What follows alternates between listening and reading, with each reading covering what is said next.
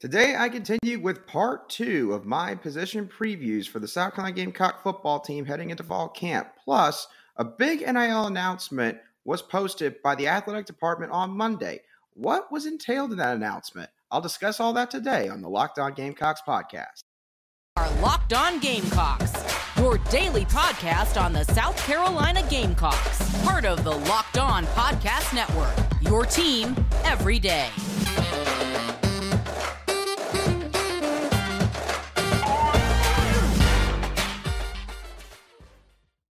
Hello, Gamecock Nation, and welcome back to the Locked On Gamecocks podcast, your show for daily headlines and potential storylines on your favorite South Carolina Gamecock sports teams. I'm your host, as always, Andrew Lyon, and as I mentioned at the opening of today's show, today is part 2 of my fall camp position previews for the South Carolina Gamecock football team. In today's show, I'm going to go over both the tight end and offensive line position groups, going from the starters to the backups and a couple of reserve players or newcomers that you need to know about. And at the end of today's show, I'm going to give you all some of my thoughts on a big announcement made by the South Carolina Athletic Department in partnership with Atleus Sports Partners regarding name, image, and likeness with Gamecock Athletics.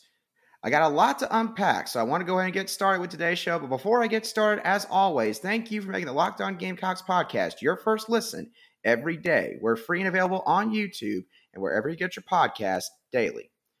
All right, so let's go on ahead and get on into part 2 of my position preview, starting off with the tight end group. So there's going to be 2 primary guys that are going to be starters out of this group, and I'll start off with the obvious one in Jaheim Bell. Now, Jaheim Bell will be considered to be more of a wide back this upcoming season, considering what he did in 2021. Wide back meaning that he'll be probably playing a little bit of both wide receiver and running back, along with some of his primary duties at tight end. Last season, Jaheim Bell had 30 receptions for 497 receiving yards, 5 touchdowns, and an average of 16.6 yards per reception in the 12 games he appeared in. Now, there's no question that Jaheim Bell is going to line up all over the field in order to utilize his full skill set. Jaheim Bell has, in my opinion, considerably improved his route running. Not that it was bad this past season, but his route running has gone from being pretty good to now being great. And if you follow Jaheim Bell on Twitter back in the springtime, during spring practice, you saw probably a few video clips of him in some short yardage, goal-to-go situations, one-on-one routes basically against opposing defenders. Best man wins, trying to get open to catch a pass from Spencer Rattler or any of the other quarterbacks. Jaheim Bell dominated those drills, to put it bluntly. He also, of course, showcased his speed against North Carolina Tar Heels, especially in the Duke's Mayo Bowl win this past season, and even showcased a nasty little stiff arm in his arsenal as well, especially in the Vanderbilt game at home. So, in my estimation, if Jaheim Bell does not have at least 750 receiving yards and at a minimum 7 receiving touchdowns with this offense and all the talent we have and a second year in the system this next season, then at this point, you just have to say that we did not utilize Jaheim Bell properly, because Jaheim Bell is one of the best, if not the best, tight end prospects in the country heading into next year's NFL draft. And there's no reason for us to not showcase all the talent that he has on the football field every game this team plays this next season. Now, because Jaheim Bell can be put out wide or in the backfield, that's going to open the door for Austin Stogner, transfer Oklahoma tight end who came in during the summertime after he completed his degree at Oklahoma, making him a graduate transfer. So I was actually asked by a listener of the show not too terribly long ago why I had not talked about Austin Stogner more on the show up to this point. And I do have to admit, the listener had a very fair point. I have not mentioned Austin Stogner's name probably as much as, quite frankly, a lot of other people have. And my response to the person who posted this comment was that, he was in fact correct, but I think that also tells you just how much talent that this offense has added. So to get into what Austin Stogner is going to bring to the table, he's got a lot of experience. He's played in 34 career games, including 10 starts, which led to him having 47 receptions for 654 receiving yards and 8 touchdowns in the 3 seasons he played for the Oklahoma Sooners. Now, the reason Stogner maybe didn't start as many games during his time with Oklahoma, year 1, he was a true freshman, so obviously most true freshmen, especially at tight end, who have the playing style of Austin Stogner, who can go in line and block or go out for passes, they're probably not going to play much as a freshman. But his sophomore and junior year, Austin Stogner dealt with a few different injuries that sort of were nagging to the point where he just wasn't able to really go out there and give it 100%. But when Austin Stogner is healthy, he is a big body receiving threat for any quarterback he plays for. He's a guy who has a mix of traditional and modern day tight end tangibles and intangibles. He stands at 6'5", 250 pounds, according to his player profile on ESPN, and he also helps with inline blocking, especially in combo blocks with offensive tackles. He also, however, does run very well for his size, and he can go up and get the ball when he needs to. He and Jaheim Bell in two tight end sets, especially in the red zone, could be an absolute nightmare for opposing defensive coordinators because both of these guys can beat you one-on-one, but they both do it in very different ways. Now, let's go over some of the rotational pieces the tight end room is going to have this next season. Starting off with Trayvon Keenan. Now, being a redshirt junior, Keenan has appeared in 19 games throughout his career, including a season-high 13 games last season, which included 2 starts, 4 receptions, 49 receiving yards, and 1 touchdown grab. Keenan is an unsung hero in this offense because he's asked to do a lot of grunt work, mainly with the blocking aspect in a lot of our run plays, especially when it comes to pull blocks. Now, while it's not something that gets noticed by casual fans, I'm confident in saying this. Keenan is an NFL tight end because once he gets his hands on a defender, it is very hard for that defender to break free from Keenan's grasp. And I would tell this to anybody. I think South Carolina has one of the more underrated tight end rooms in the entire country because everyone knows Jaheim Bell and Austin Stogner, but very few people realize that we also have a third NFL caliber tight end in Keenan. But we also have another tight end who transferred in this past offseason that could help in a big way on particular running downs, and that is Nate Atkins out of East Tennessee State. He, in 4 seasons, had 73 catches for 749 receiving yards and 4 touchdowns. And in his time at East Tennessee State, he was primarily known for his blocking ability. And when you combine that with the fact that his dad is Greg Atkins, Carolina's offensive line coach, I would suspect that his skills are going to carry over to the SEC in a big way. And when Atkins was in the transfer portal, he did garner interest from LSU and Alabama both, which tells you just how much these college coaches thought of Nate Atkins' overall game. So my point with all this is not a case of player-coach nepotism happening here, as some fans accused at the beginning. I know not very many, but there was a faction that did think that was the reason why we got him. No, Nate Atkins can play. And I would not be shocked if Satterfield even put out a 14 personnel package at certain points in certain games to get all of these tight ends on the field at the same time.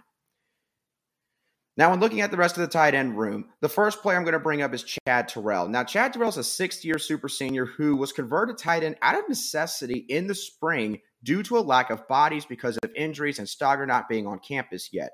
Terrell has seen action in 27 games over his career, catching 7 passes for 76 yards in the process.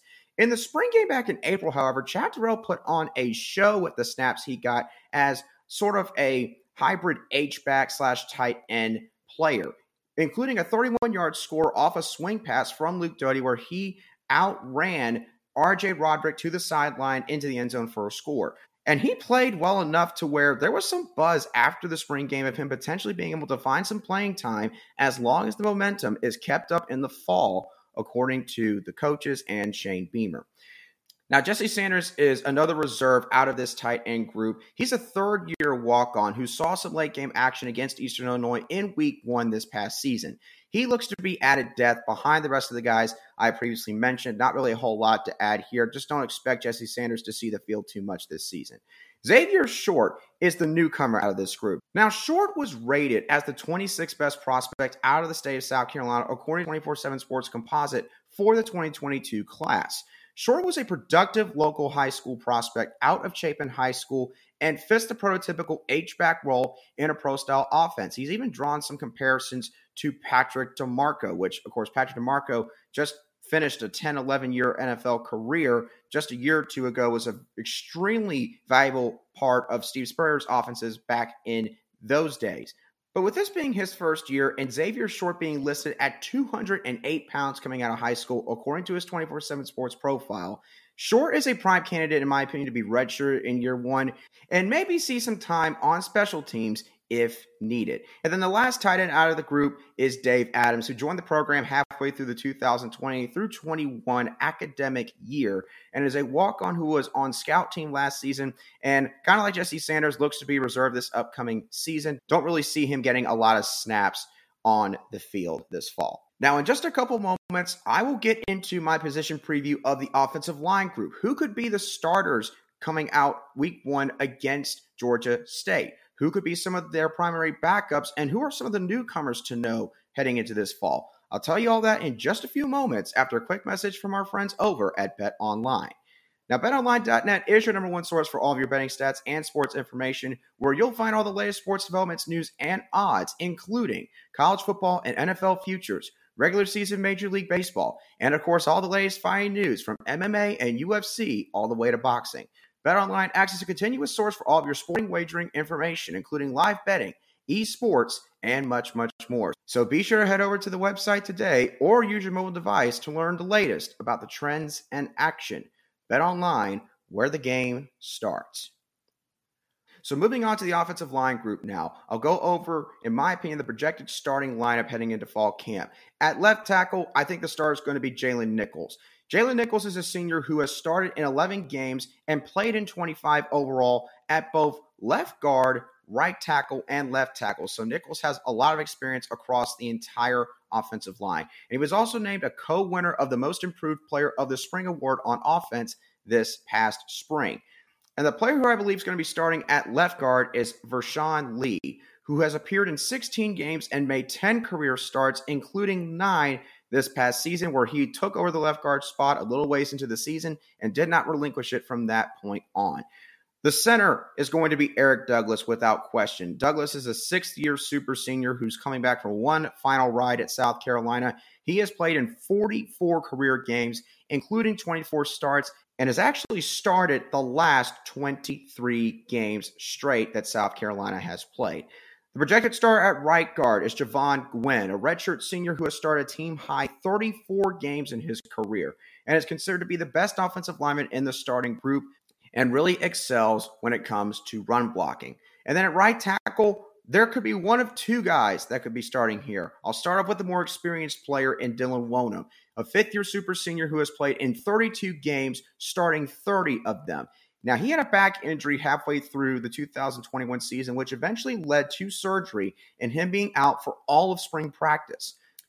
Now, Wonnum was a freshman All-American back in 2018, so he has shown some glimpses of being a potential top-notch offensive tackle in the SEC, and he'll look to bounce back and have a great send-off to his collegiate career, unless Tyshawn Wanamaker takes that spot. Now, Wanamaker is a redshirt sophomore who has played in 14 games and started the final 7 games this past season at right tackle after Dylan Wonnum went out with his back injury. Wanamaker was named to the 2021 Freshman All-SEC team by the coaches of the conference and has the athleticism and now some experience under his belt to help him potentially win the right tackle position in fall camp. Will definitely be an interesting position to watch coming out of August. Now, for some of the backups on the offensive line, I'll start out with Ja'Kai Moore. Ja'Kai Moore is a redshirt junior who has appeared in 20 games and made 11 starts overall, with 7 of them being at left tackle and the other 4 being at right tackle. Another backup to know is Colin Henrick, a redshirt freshman walk-on who won the Scout Team Award on offense for the 2021 season and will look to try and break the 2 deep this fall camp. And he got a lot of big snaps as a part of the second-string offensive line group in the spring game back in April. So do not count out Colin Henrick as a potential second stringer entering week 1 against Georgia State. Hank Manos is going to be the primary backup at the center position without question. He's a redshirt senior who has played in 15 career games, including 2 starts. And this included 10 games back in 2021. The most he's had in a single season up to this point in his career. And again, he's widely considered to be the backup center out of this offensive line group. Another offensive lineman to watch for in the backup role is Trey Jones, a redshirt sophomore who appeared in 9 contests last season, primarily as a special teams offensive lineman and as the team's fullback. Although he's expected to move back to offensive line full-time, at least based on the spring game snaps, where Tre Jones did not see any snaps at the fullback position. Granted, South Carolina did not run that formation very much in the spring game, but again, it seems like Tre Jones' days of being a fullback are potentially done. We'll see, of course, if that's confirmed in fall camp. Wyatt Campbell's another backup offensive lineman to watch for, a redshirt senior who has played in 3 games in his career, and according to Gamecocks Online, he can play both inside and outside on the offensive line. Jordan Davis is another backup, redshirt freshman who was on the scout team last year. He didn't really play in any games. Don't expect that to really change a whole lot this season unless, again, gosh forbid, there's a rash of injuries. John Darius Morgan is another guy who's been in the program for at least a year. He's a redshirt freshman who was out with an injury this past season and has mainly worked at guard, according to his player profile from Gamecocks Online. Now, the 3 newcomers that you need to know heading into the 2022 season on the offensive line, starting out with Ryan Brubaker. He was rated the 42nd best offensive tackle in the country for the 2022 recruiting class, according to 24/7 Sports Composite. He's someone who does well at driving his feet and finishing through plays, especially when it comes to run blocking. Although he'll need to increase his upper body strength in year 1, he could contend to be a backup in fall camp, depending on how the dominoes fall and how quickly he can get a grasp on the blocking schemes and the language and terminology that the offensive line has to use. Grayson Maines is another offensive lineman who will be a newcomer this fall, rated the 64th best offensive tackle in the country for the 2022 recruiting class, according to 24/7 Sports Composite. He is also a road grader and plays through the whistle just like Brubaker, but he's going to need to add a little bit weight, as according to his 24/7 Sports profile, he was listed at 265 pounds the last time they did his measurables, so that's definitely not enough weight to carry if you're going to play offensive line in the SEC. So I imagine that's been objective number 1 for Grayson Maines since he has made it to campus, if he's made it to campus yet at this point. And then the last newcomer offensive lineman to watch heading into 2022 is Kason Henry, who was rated the 95th best offensive tackle in the country in the 2022 recruiting class, according to 24/7 Sports Composite rankings. Now, Kason is just like the other newcomers in terms of the type of player he is. He's a mauler in the running game who plays through the whistle and is always looking for someone to block even after he finishes his own block.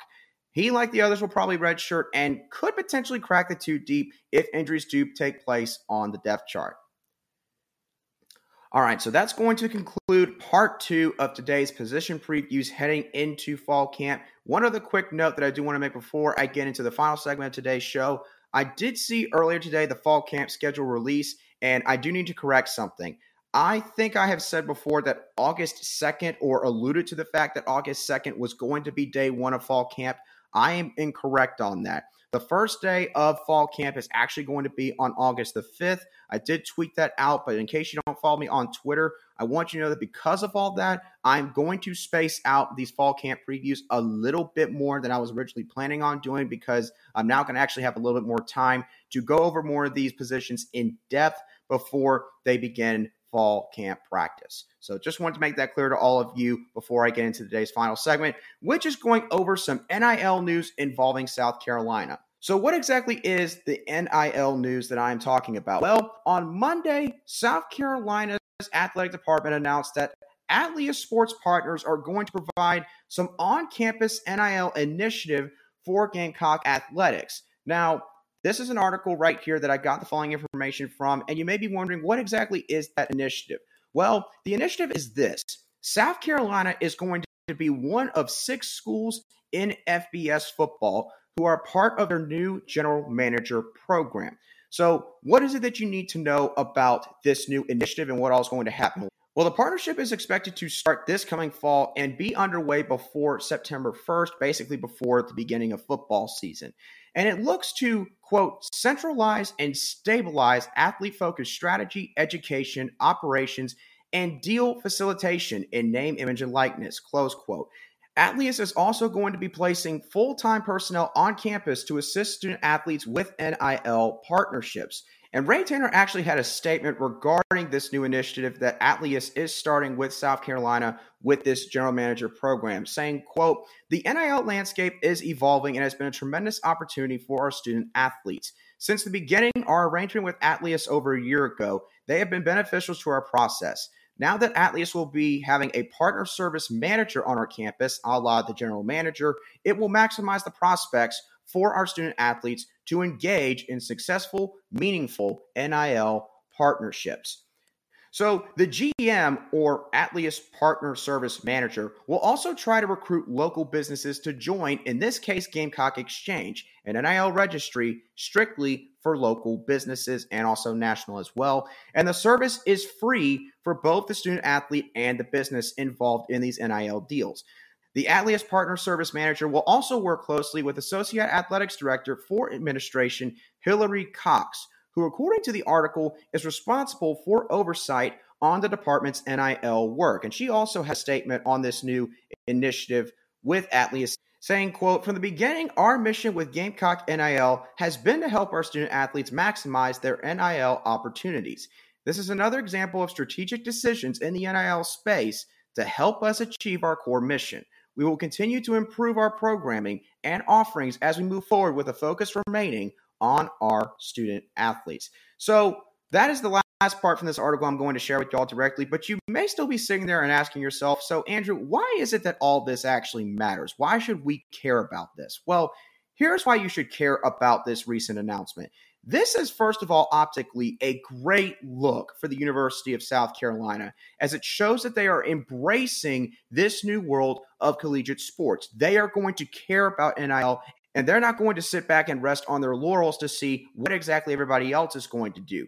South Carolina is going to grab the bull by the horns, take initiative, instead of being 100% reactive in this process.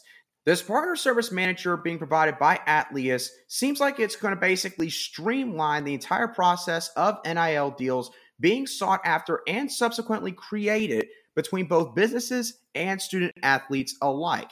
And it's also going to provide players and their families with vital information that could potentially lessen the chance of them being offered a false bill of goods, basically a deal that cannot actually be fulfilled. And it's also going to take a lot of stress off of these different coaching staffs for all of these sports teams, who constantly, and understandably so from the athlete's perspective, are being faced with questions and inquiries from recruits and their parents or guardians, and even the current players on their roster a lot of the time, regarding how can they capitalize off their name, image, and likeness monetarily.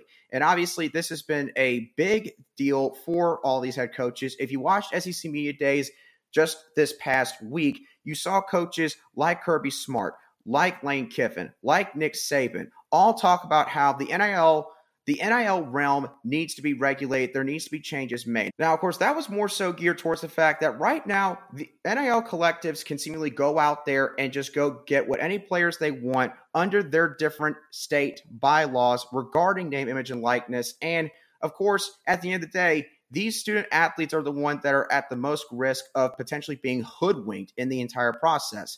With this now being in place at South Carolina, that is not going to happen. This is going to make things much easier on the student athletes, and it is going to, once again, show prospective recruits who are looking at South Carolina, and maybe name, image, and likeness is a big priority of theirs, that South Carolina is going to dive in head first when it comes to NIL and trying to help student athletes be able to capitalize monetarily, again, off their name, image, and likeness. So this is a big deal for the school.